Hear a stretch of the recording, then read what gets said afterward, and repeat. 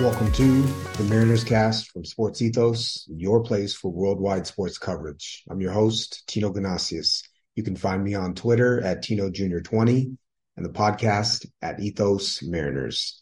This is going to be an abbreviated version of the Mariners Cast today. We're going to quickly run over yesterday's 10-3 loss to the Twins and tonight's 6-3 loss to the Twins. I'll also speak a little bit on the day off that Julio Rodriguez was given yesterday and what that means. So Mariners currently are sitting at 47-48, one game under 500, 10 games out of the American League West and 5.5 games out of the wild card in the American League. The Mariners have a plus 22 run differential and are 5-5 in the last 10. They have lost 2 in a row to the Minnesota Twins, who are 3 games over at 50-47. So Tuesday, what happened when the Mariners lost 10-3? Really, the focus for me was Bryan Woo. He lacked command in a similar fashion to how he did against Texas in his initial game or his first game of the season. And because of that, he gave up some home runs. He gave up a home run to Edouard Julien in the 4th. He gave up a home run in the 3rd to Alex Kirilloff, and he was missing middle. He was either middle, or he was a bit wild. He did walk 3 as well. He ended up going 3 1/3, 8 hits, 7 runs, 6 earned, 3 walks, 4 strikeouts, and the aforementioned 2 home runs. Major league hitters will hit middle pitches, and it doesn't matter if it's a 95-mile-an-hour fastball, 95-mile-an-hour sinker from Bryan Woo, 89-mile-an-hour cutter, doesn't really matter. Major leaguers hit that stuff if it's straight down the middle, and that's what it was from him in this game. I think you expect to see that from him on occasion, given the fact that he is a rookie. There's going to be some inconsistency, but you wish it wouldn't have been in this game. Offensively, the only two things of note is, one, Eugenio Suarez hit a home run in the first inning off of Bailey Ober, 2-run shot. He was hitting in the 2-hole because the Mariners gave Julio Rodriguez the day off. We will cover that in just a second. And so you had Julio with the day off. You had Eugenio Suarez hitting a home run and not a whole lot else. But again, the story of this game was Bryan Woo missing his spots. It is something to watch for, not only with him, but I think all the Mariners pitchers. To be honest with you, Mariners pitchers have very good stuff, right? We all know that the Mariners starting staff has above average stuff, but unless your stuff is absolutely elite with, say, 2+ to double plus pitches, you can't throw balls straight down the middle. You just can't. Not against major leaguers, you can't.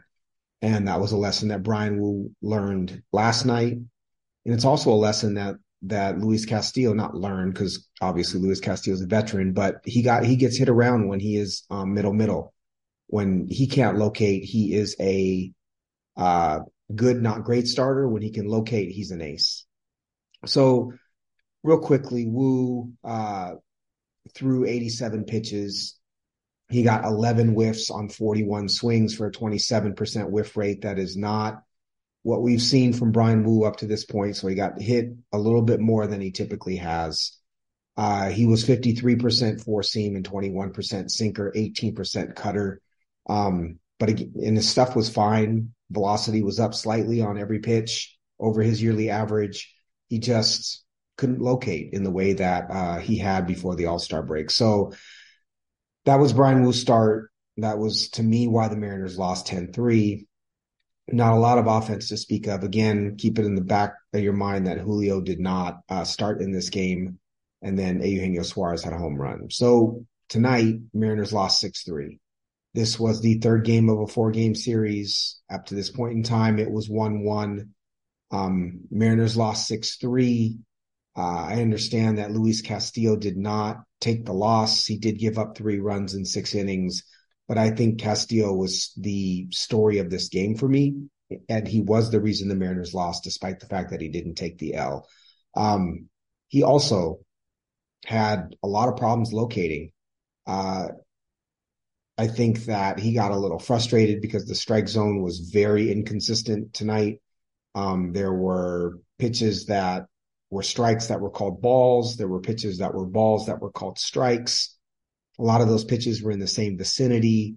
He was trying to locate his sinker kind of up and in, running in like a two-seamer would to right-handed hitters. Some of them were strikes that were called balls, and some were balls that were called strikes. Again, that's got to be infuriating for a pitcher to not know what the umpire strike zone was. I'll be very interested to see how the ump is rated. The home plate ump was rated at the end of this game.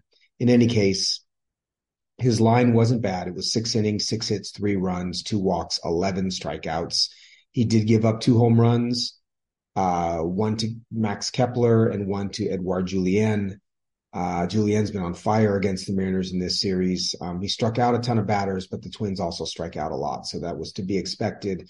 But I put it on Castillo because the pitches that were hit hard, he too was missing middle.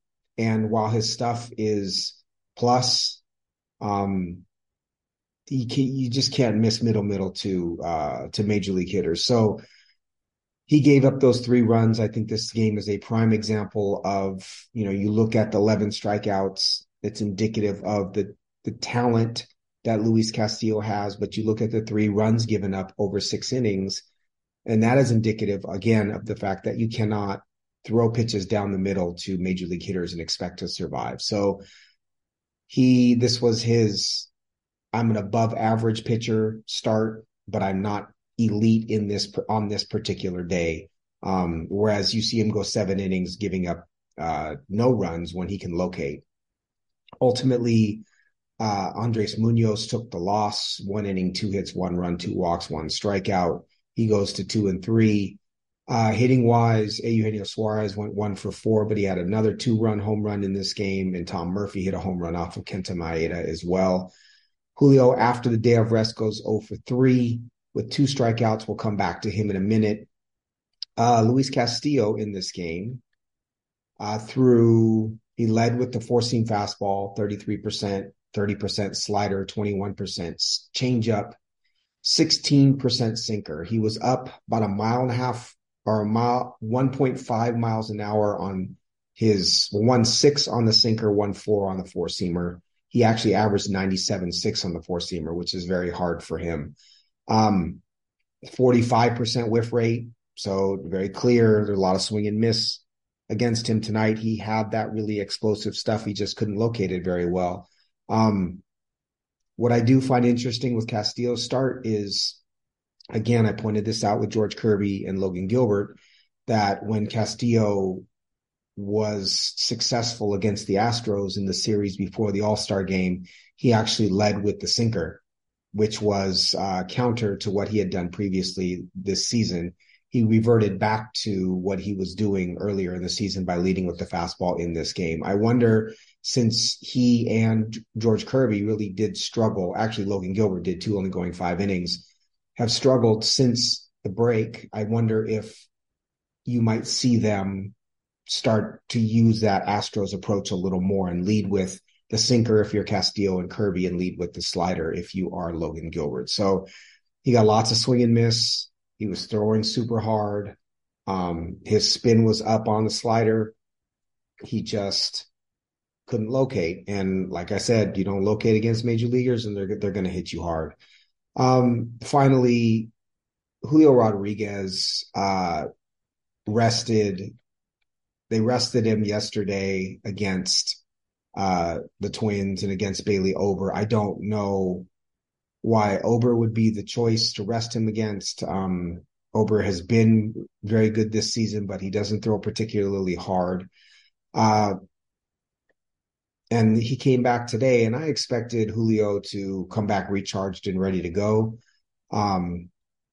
He struck out in his first at-bat against Kenta Maeda today, but he did strike out in 5 pitches, and that was, to me, that's actually a step in the right direction, that he was a little more patient. He swung at a couple of splitters in this at-bat that were very low, beneath the zone. He ended up striking out on a 4-seam fastball that was in the middle of the zone.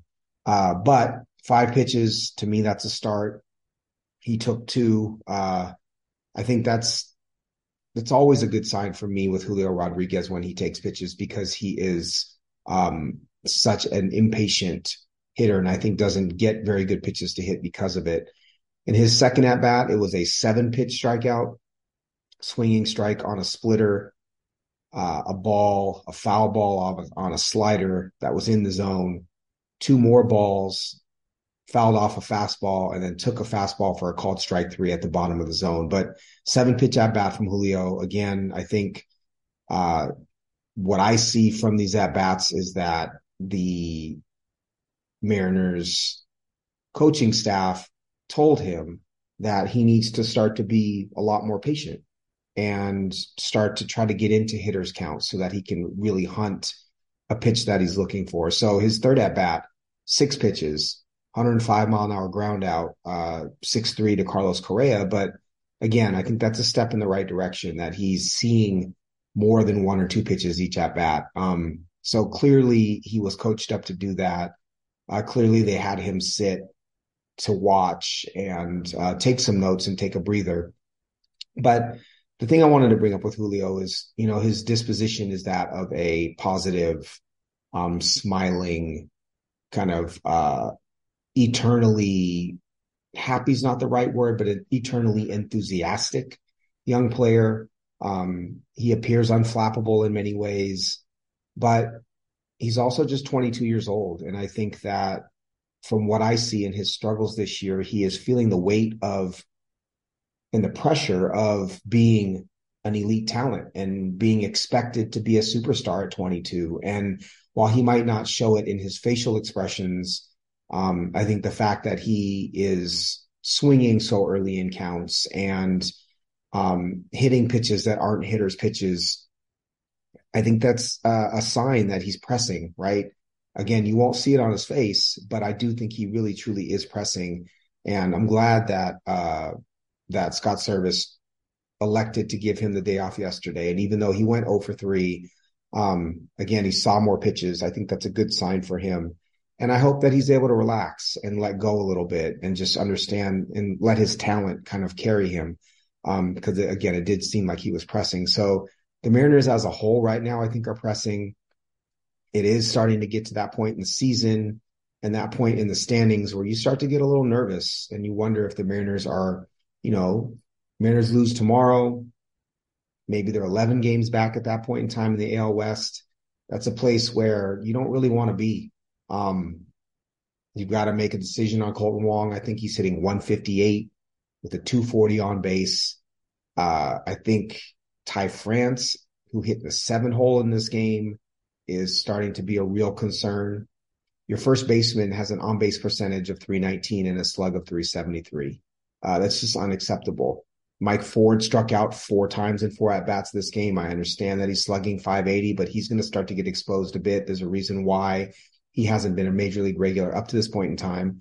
You got Eugenio Suarez hitting balls out, but this offense is really stagnant right now. And as I've said, I think that if you have a couple of players hot at the same time, that is enough given the pitching that the Mariners can roll out there. But really, it's one guy at a time, and they're hitting solo or 2-run home runs as opposed to stringing hits together outside of that one rally that we saw from the Mariners a couple of days ago. So it's almost time to be concerned. You go down double-digit games in the AL West, and you're more than halfway through the season. It's a hill to climb, right? Certainly in the American League West.